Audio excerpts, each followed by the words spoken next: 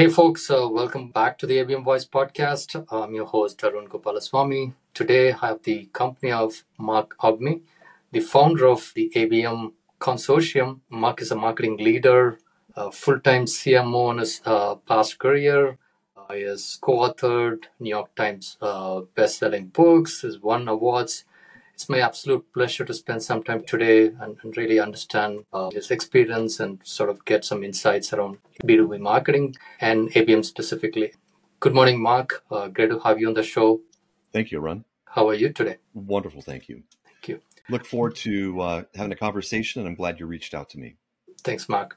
Mark, let's just get started with getting to know you a little bit better. So you've spent more than 2 decades as a marketer, marketing executive. Take us through the journey. What has marketing changed from the time you started to what it is today? I'm going to go back even another decade and a half further. So unique in my background is I started as a sales rep, became a sales manager, became a very, very large key account manager. In that role, the largest deal I closed was a $400 million annual deal. So it was a very strategic role, working with boards of directors at public companies and things like that. And then I went into general management.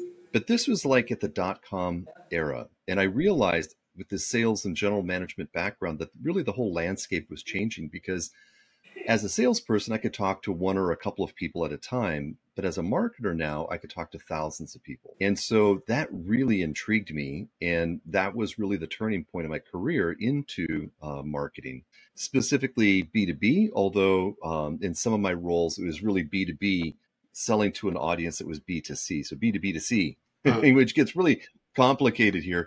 But yeah, in starting this role, I think it was really a transition of the digital economy that spurred my interest in moving this direction. And since then, I've really seen myself as trying to develop I call it a broad tool belt, like lots of tools. I think today I've heard a lot of people talk about a T-shaped marketer. And I think that, I thought of this 20 years ago and tried to make that really a point of my career, was to become super broad, to be able to understand and appreciate anything from AR and PR to marketing operations. Interesting. What's your vertical part of the T? For me, I would say product marketing and demand gen. So understanding an audience and how to understand their interests, come up with the right messaging, and then use some good targeting to create demand through those audiences. Like that area is really kind of the deep part of my T. Interesting. So you're on ABM Consortium, right? So what kind of work do you do as part of your role, and what kind of clients do you work with? It's really a two-part question. There's two segments of it. The first part is we do primary research to understand how performance occurs in account-based marketing. So in 2015, I came up with this construct of 6 steps. And then each of the steps we broke down into research. And our hypothesis is that there's a Likert scale of response from a low maturity, which should equate to low success or low revenue impact, to high maturity, which should correlate to high revenue impact. The research, we've done it 4 times now, like sample size close to 1,000 each time. And there's a direct correlation. So our hypothesis has worked out every time. And in fact, on Wednesday, I'm delivering a workshop talking about some of this research for the B2BMX, the Next Level ABM virtual sessions. And the other part of that is we've really developed a tremendous sense for building pilots. Now, the pilot is applicable to roughly about 2/3 of ABM programs, because what we found is there's still roughly 1/3 that have not really tried ABM. They're kind of confused. They sit on the sideline a little bit. There's the other 2/3 that have done it, but half of them failed. And so they're wanting to restart or re-engineer what they had done. So we really focus on the people that have not had the confidence to have deployed yet, and those who have tried it, pulled the trigger and failed, which is about 2/3 of the market. And we have a lot of IP around how do we help to create an ideal customer profile? How do we use that as a means to segment, and then use the segmentation for targeting, and to set up a design of experiment, meaning that we could understand the metrics of, do we have the right understanding of a cohort, a segment of an audience? Because in every situation, ABM should succeed wildly, because you're taking a broad audience and you're breaking it down into components. And if you have the right understanding of that component audience, you should be successful there. So typical failures occur when either you try to market against the whole audience as one, or if you have the wrong product marketing understanding of an audience and you're delivering at it and it still isn't working. Interesting. So you popularized this concept of ABM orchestration. You used to talk a lot, I think 6-7 years ago, right? What is it? Like, help us understand. And is it still relevant? And is it part of the framework that you talked about? It is one of the elements of the framework for sure. And we were the very first people to talk about orchestration. Now, I think a lot of people have grabbed the concept and tried to morph it into what works with their platform, but that's not what we had intended. What we had intended was that orchestration was bringing together the components of, I understand the needs of an audience, I have the content that should fit those needs, and I know where I should deliver that content. It's the orchestration of three components: the need, the content, and the delivery or the activation. So when you put those three things together properly, we call that orchestration. Awesome. Get it. And is that a changing, how does it fit into your, like, these 6-step framework? Where does it come into play? Yeah, so I could send this to you, but basically I think it's a Hegelian process. It's a never-ending cycle going around. You have to select accounts, and it's really important how you select them, that you have data to back it up. It's not just, this is what my sales team tells me, or it's not just, these are the accounts in Salesforce. Those were good enough when you did kind of inbound marketing or just, generic outbound marketing to anybody. Right. But in ABM, what you're trying to do is to find the audiences that hear you better, have what you need more, are willing to pay more for it and stay longer. So like the audience is the first component, understanding their needs. Orchestration, I'm probably going to miss one here. Measurement was the last one. I think I missed one in that cycle there. Right. But basically, it was the full cycle from identifying an audience and their needs. Content was one that I missed. Content, orchestration, measurement. And so it just keeps trying to optimize in itself. Right. So one of the questions I had written for this interview was around continuous improvement, right? About any process that you have, so there's a scope for improvement. And I guess this framework that you have seemed to have like inbuilt mechanism to continuously improve the process, and then at all levels of all these different 6 components that you talked about. Am I right? Indeed. So I think really one of the keys that people miss is that account selection process. And they think of a target account list. And I really emphasize that that's a very heterogeneous list. Small companies, big companies, one industry, another industry, one geography, another. Like, it is so heterogeneous that it's really impossible to tell what you're doing or how successful you are. I use as an example, let's say, somebody says, hey, my ABM program, it pushed my marketing attributed revenue up by 20%. And I'll ask them, is that good? And we'll say, well, yeah, I mean, of course it is. But invariably, if you've not done the segmentation work, you have a group that's up 60, another group that's down 20, netting it like, up 20 or however these numbers would come out.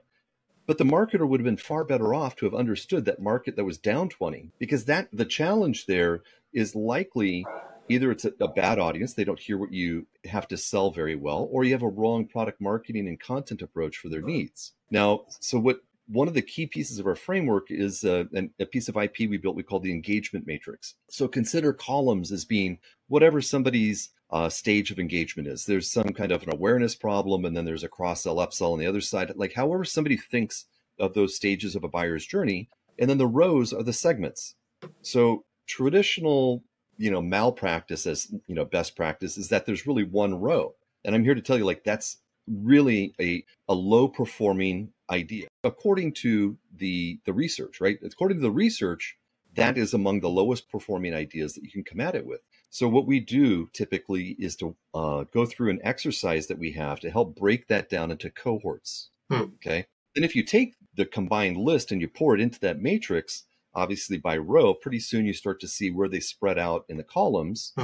And to make ABM as simple as possible, the objective is to move prospects from cell 1A to 1B, as an example, or 2A to B or whatever.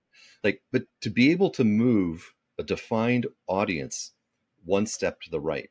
Now, if you're effective at doing that, then you have the business case now for spending money on technology and other things that can help you scale all these things asynchronously, because buyers don't go through a process like a funnel the way we think. I mean, they move asynchronously one from the other. And so if you think of ABM as a campaign where you just put all your lists into a campaign, it's so ineffective because some, let's say you're really successful and some move through fast. Well, they don't go anywhere else because you can't move them from an awareness problem to, a closed won status in a, single campaign. But you're also missing, unless you've done the segmentation, you're missing the fact that, people have different sets of needs. And if you're not able to isolate to those need sets, you're going to be very ineffective. I guess I'm closing the loop now on how we try to set this up. We call that a design of experiment, that engagement matrix. Okay. And so when we first set this up, we may have many, many segments. We may have many, many,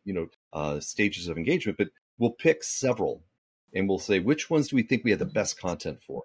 Which ones, and we'll set up a program for one cell and then measure how effectively we can move to that next stage for them. Correct.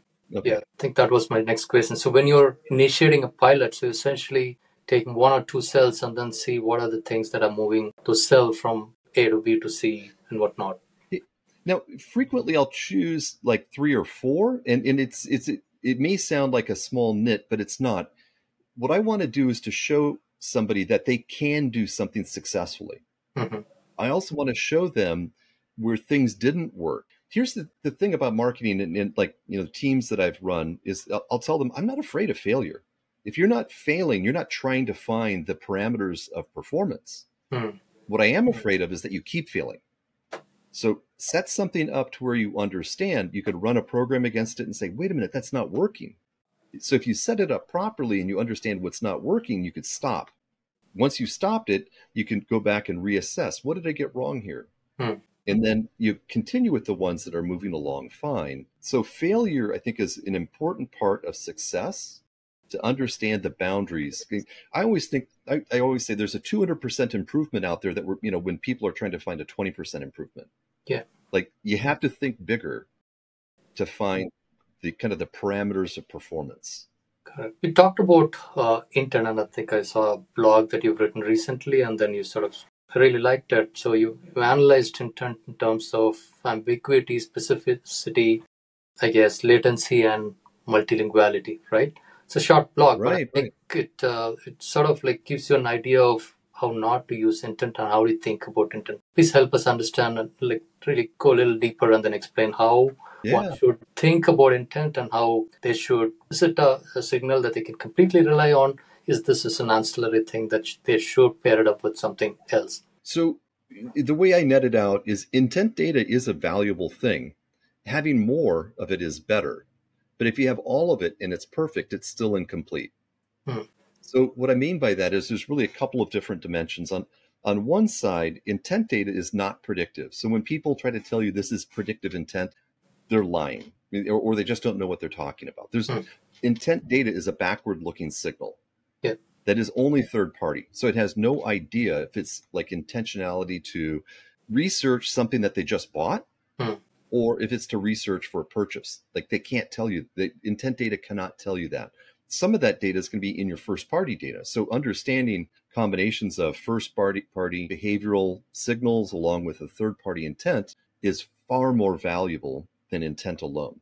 The next part, and you highlighted these elements here, is that intent data is flawed in many different ways. And I like to use a use case here.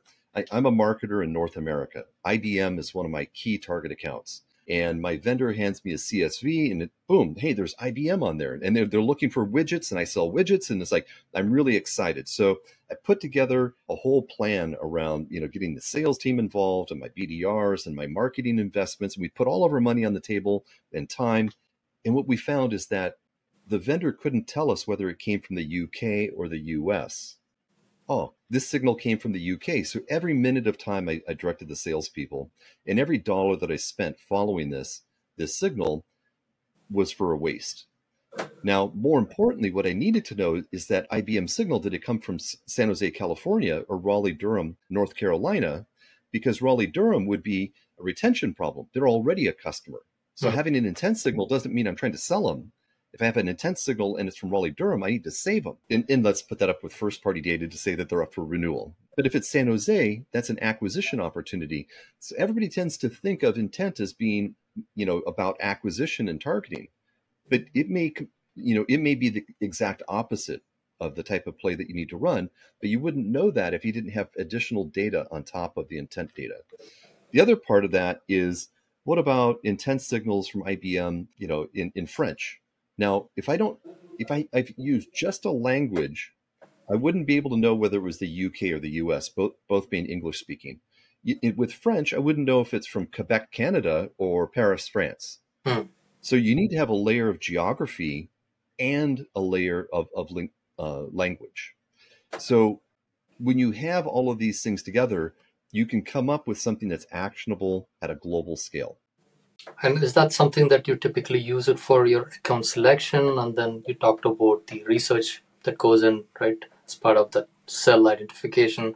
So are you relying on intent more and more of it? Or, yeah, I understand that it needs to be paired with other signals. I'm curious to know how you actually use it and recommend to your customers. So if I've segmented properly, and let's say that I'm looking at a buying center level, Forrester would advocate strongly that I'm looking at a buying center level. So I have IBM Raleigh-Durham in a column of they're a customer. That's the stage of engagement they're at. But San Jose, California would be an awareness or engagement column for their buyer's journey. And because of that, if I see a signal come in and I have the geography of that signal, I can say, wait a minute, that's Raleigh-Durham, that's a retention problem, versus that's San Jose, and that's an acquisition opportunity. So that's one of the ways. Now, the struggle is very few vendors would have the geographic overlay. So perhaps what you could do is, overlay some first-party signals, like, hey, I'm seeing signals from Raleigh-Durham, like they're actually, looking and hitting our website a lot or whatever. And I'm also seeing this from 2 or 3 different intent vendors. I think that the point, though, that I was making in the blog entry that you mentioned earlier is that it's an immature industry that's being oversold for what it is. It's an important signal. I'm not saying that it's garbage. It's an important signal, but it's an incomplete signal. And there are facets of it that have yet to grow in the maturity that would make it very, very usable for you. So let's say if you find IBM in your third-party CSV list, and then you don't get any first-party information, right, to overlay and then really. Now, if you had it in the engagement matrix, you have a bit of that in there. You know what stage they're at, right? Assuming IBM is one in any of your segment, right? So let's say IBM was not a target account to start with. You start seeing this a report that third-party provider, intent provider is providing. And now what do you do with that? Do you wait till IBM, you're able to collect some first-party intent, or you run some programs on IBM, assuming they have an intent and really qualify? So I would challenge the question, though, like why would I have a large opportunity target account not have been identified in my ICP? Okay. I would challenge to go back up and say, well, wait a minute, should IBM have been a part of this ICP? I don't think it's enough to say, like, from an inbound world perspective, you would rationalize to figure out, yeah, hey, you know what, this, Acme company, let's remove IBM because we always think that's big and it's probably qualified. So let's say Acme company. And we would rationalize to say, oh, sure, yeah, they could buy our technology. I'm going to score it. I'm going to call it a qualified lead and give it to a sales rep. Now, in ABM, you're actually spending money to try to do that. You're trying to target people specifically. So if Acme company is not identified in the ICP and segmented properly as a high value target, I would go back to question the ICP criteria rather than trying to rationalize it as, it's fair to say that it's not an account-based motion. Hey, we got a lead from Acme company. It's maybe, a plausible sale. Let's pass it on as a lead. But are we going to track that as an account now? Try to build out the buying center and, prioritize it at an ICP level is a separate question. It's the question that if you see stuff coming in, that you're going to rationalize and say, holy cow, this is a great one. We should be targeting this. Like, go back to the ICP and figure out, does it fit? what you were focused on. And again, the lens that you should be using in this process is it an account that historically people like them? You've been able to close fast. You've been able to charge, proper money for the services. They stay longer, they renew, they're happy, they buy additional products and services from you, like thriving customers. Something I hadn't gotten into yet, but it is something I'll get into in my workshop on Wednesday, is customer portfolio analysis. It's a big mouthful of words, but basically, I've been doing this for like 15 years, and almost every time it comes out, similar to this. Roughly a third of your customers make all your profit. The middle 40 or 50% are somewhere between making a little bit of money and losing a little bit of money, but more or less break even. And the bottom 20-ish%, they cost you the balance of your profit.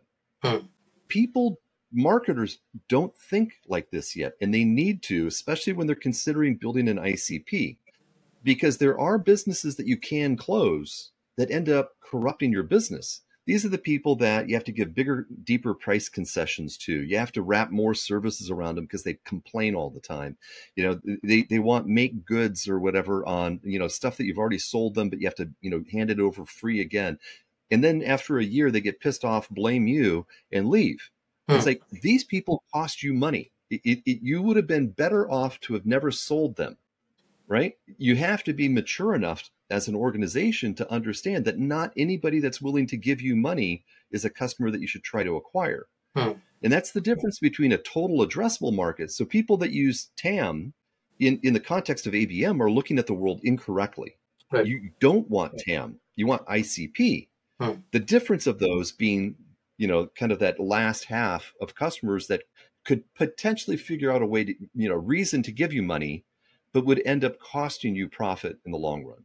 How do you determine that this is the wrong account in the ICP? So I have seen deals come through systems before where a salesperson is making guarantees on quality, on certain outcomes that were improbable to have been able to deliver successfully. It was a losing proposition for the customer and the company. It was clearly bad revenue. Now, the customer did what they were supposed to do. Like, they got the best deal they possibly could, but then their expectations were set at a level that nobody in the world could perform to. So the organization was losing money every month on trying to service this business. And yet the account couldn't use as clearly what it was that we as an organization did really well. So the idea is, hey, they figured out a way to give us money, not money that we should have taken. And ultimately what ends up happening is those customers are trite. They blame you as a vendor, and you go through gyrations and cycles to try to make them happy. But the point is that you should have done two things in this situation. You should have been able to control the deal that was being offered at that time better. And you should have had a threshold for not having accepted them. Now, how do you tell profitability? You know what? It probably is going to require, an ERP that allows you to identify customer profitability. I don't think that many startups have that capacity. But even if you did it as something, how much were they discounted off of list price, and are the services consumed greater or less than? So if you have below standard with higher services, I think those are things that you should probably look at.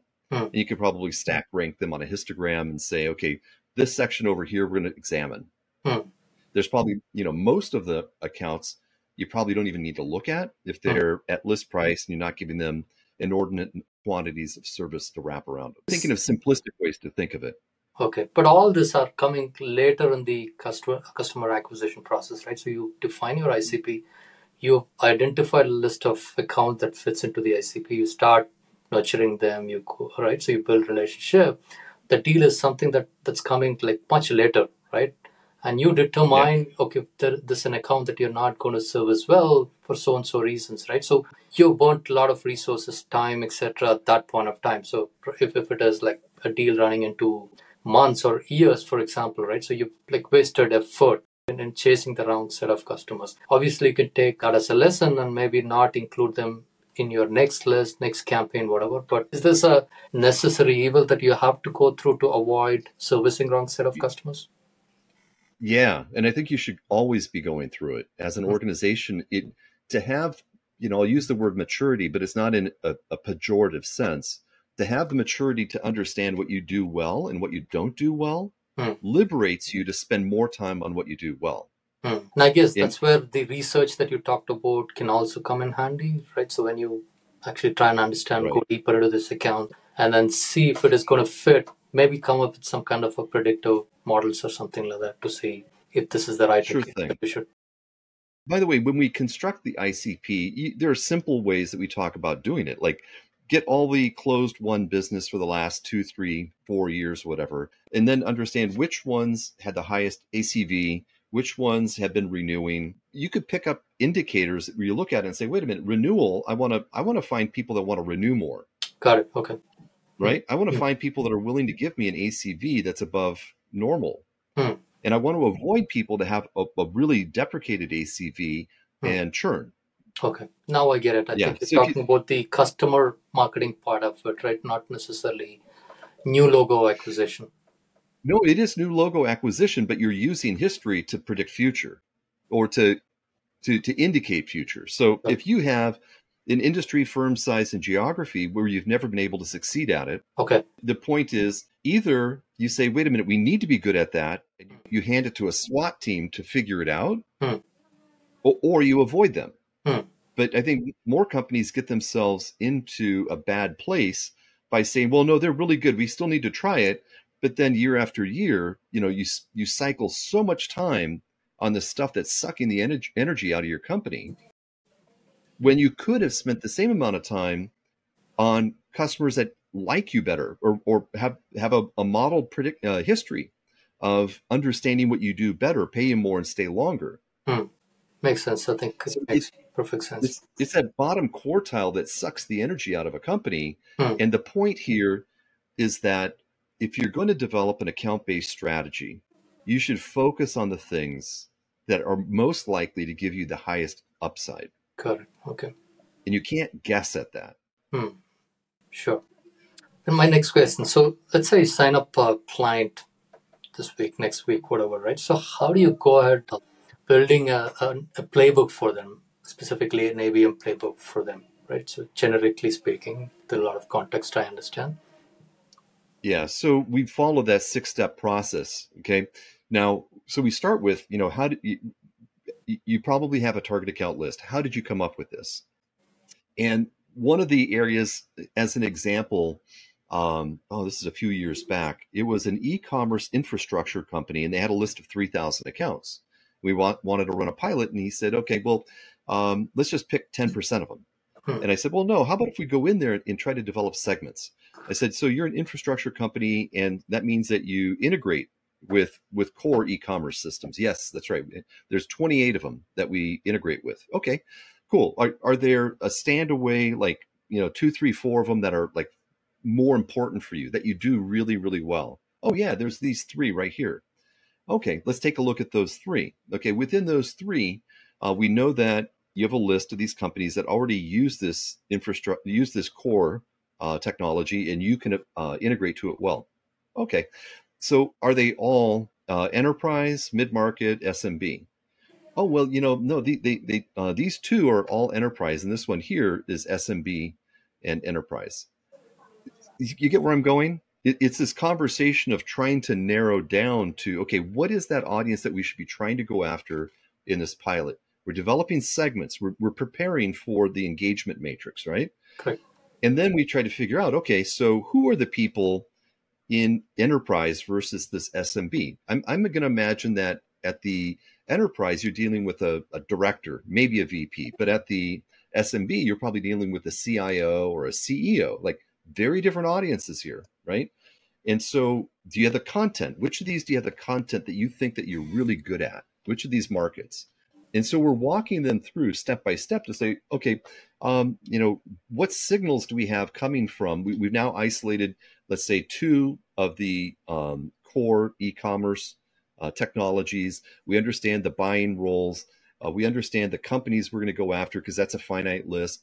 And then we try to figure out, how many of these companies do we know people that fit these parameters of titles?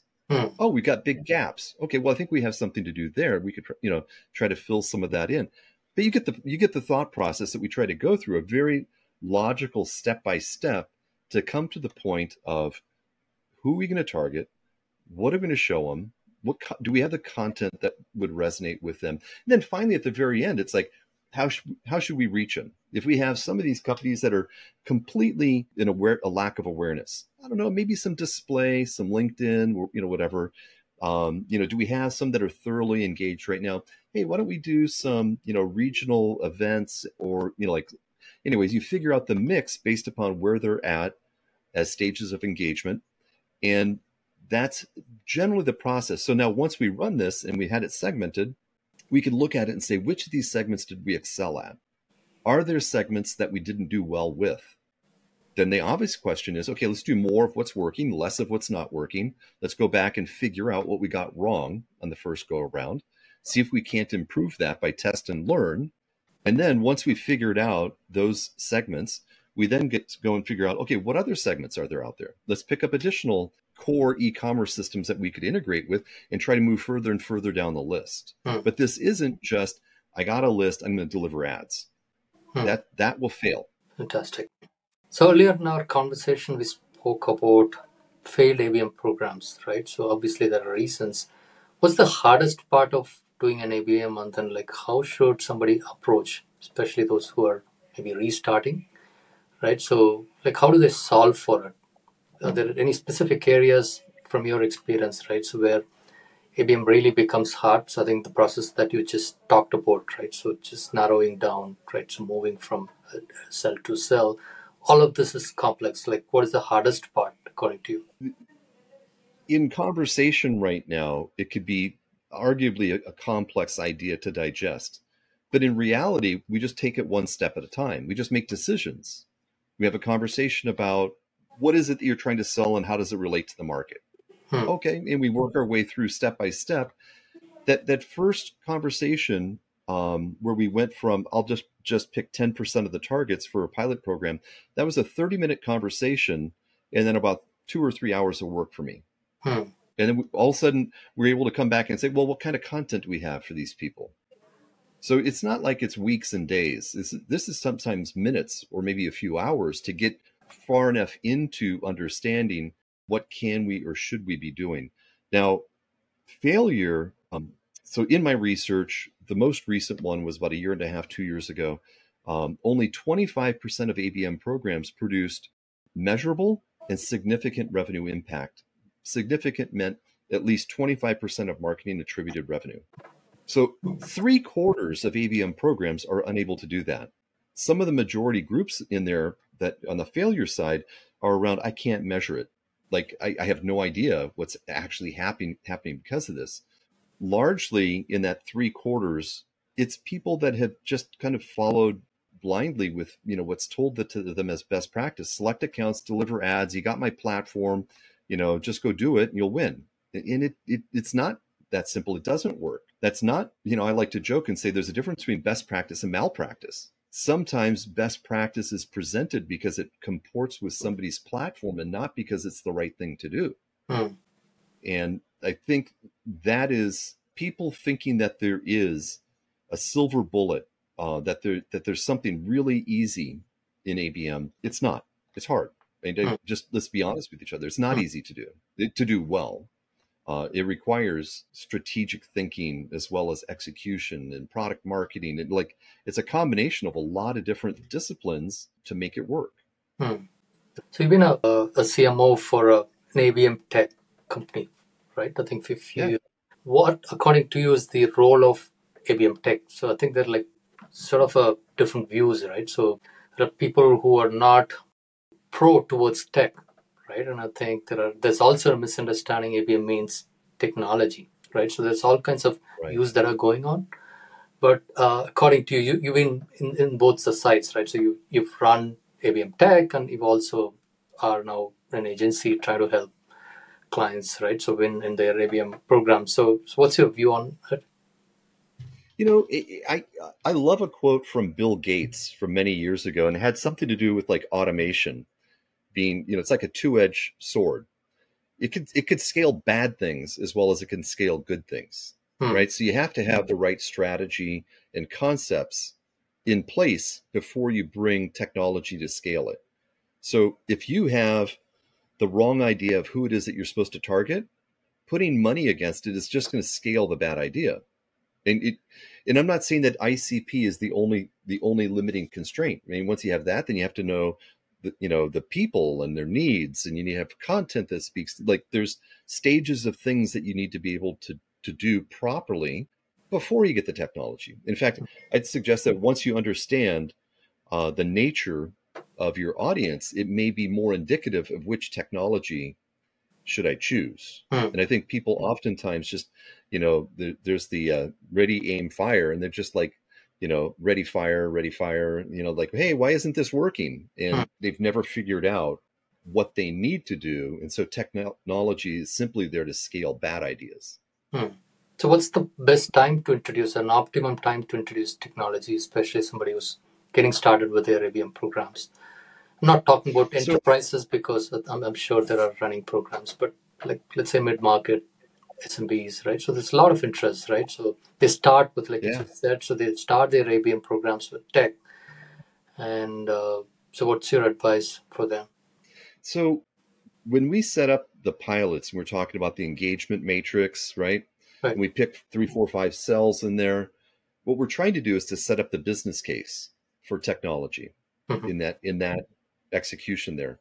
So in those executions, we could, you could do account targeted ads without, a real technology platform. You could do, LinkedIn, you could do content syndication, you can do email, you can do telemarketing, SDR, BDR. There's a lot of channel options that you have before you get into the idea of technology. Now, if you have multiple segments and you need technology, like, you can't physically scale that well enough to move people asynchronously through the matrix without the technology.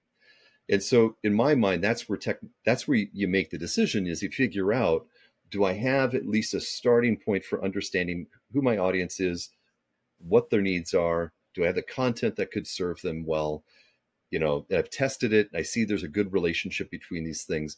At that point, we could figure out the business case to say, okay, if we scale this, we think we could spend this kind of money and get this kind of a result from it. So you need some kind of a baseline which you prove that it's working, and then you start doubling down on that. Yeah, I think so. Because again, the automation, I don't want to use bad ideas. I mean, automation can scale incomplete ideas or incorrect understanding. So if you don't have the correct understanding, meaning understanding the needs of an audience, and you don't have the content to address the proper needs, how are you going to scale success there? Like, it's impossible. Correct. You'll fail that. It won't work. Fix the basics first. You're exactly right. You have to get the basics right, test it, and then figure out how much can I spend if I could scale that. Awesome. Mark, I have like few more questions to ask, but I wanted to be cognizant of the time.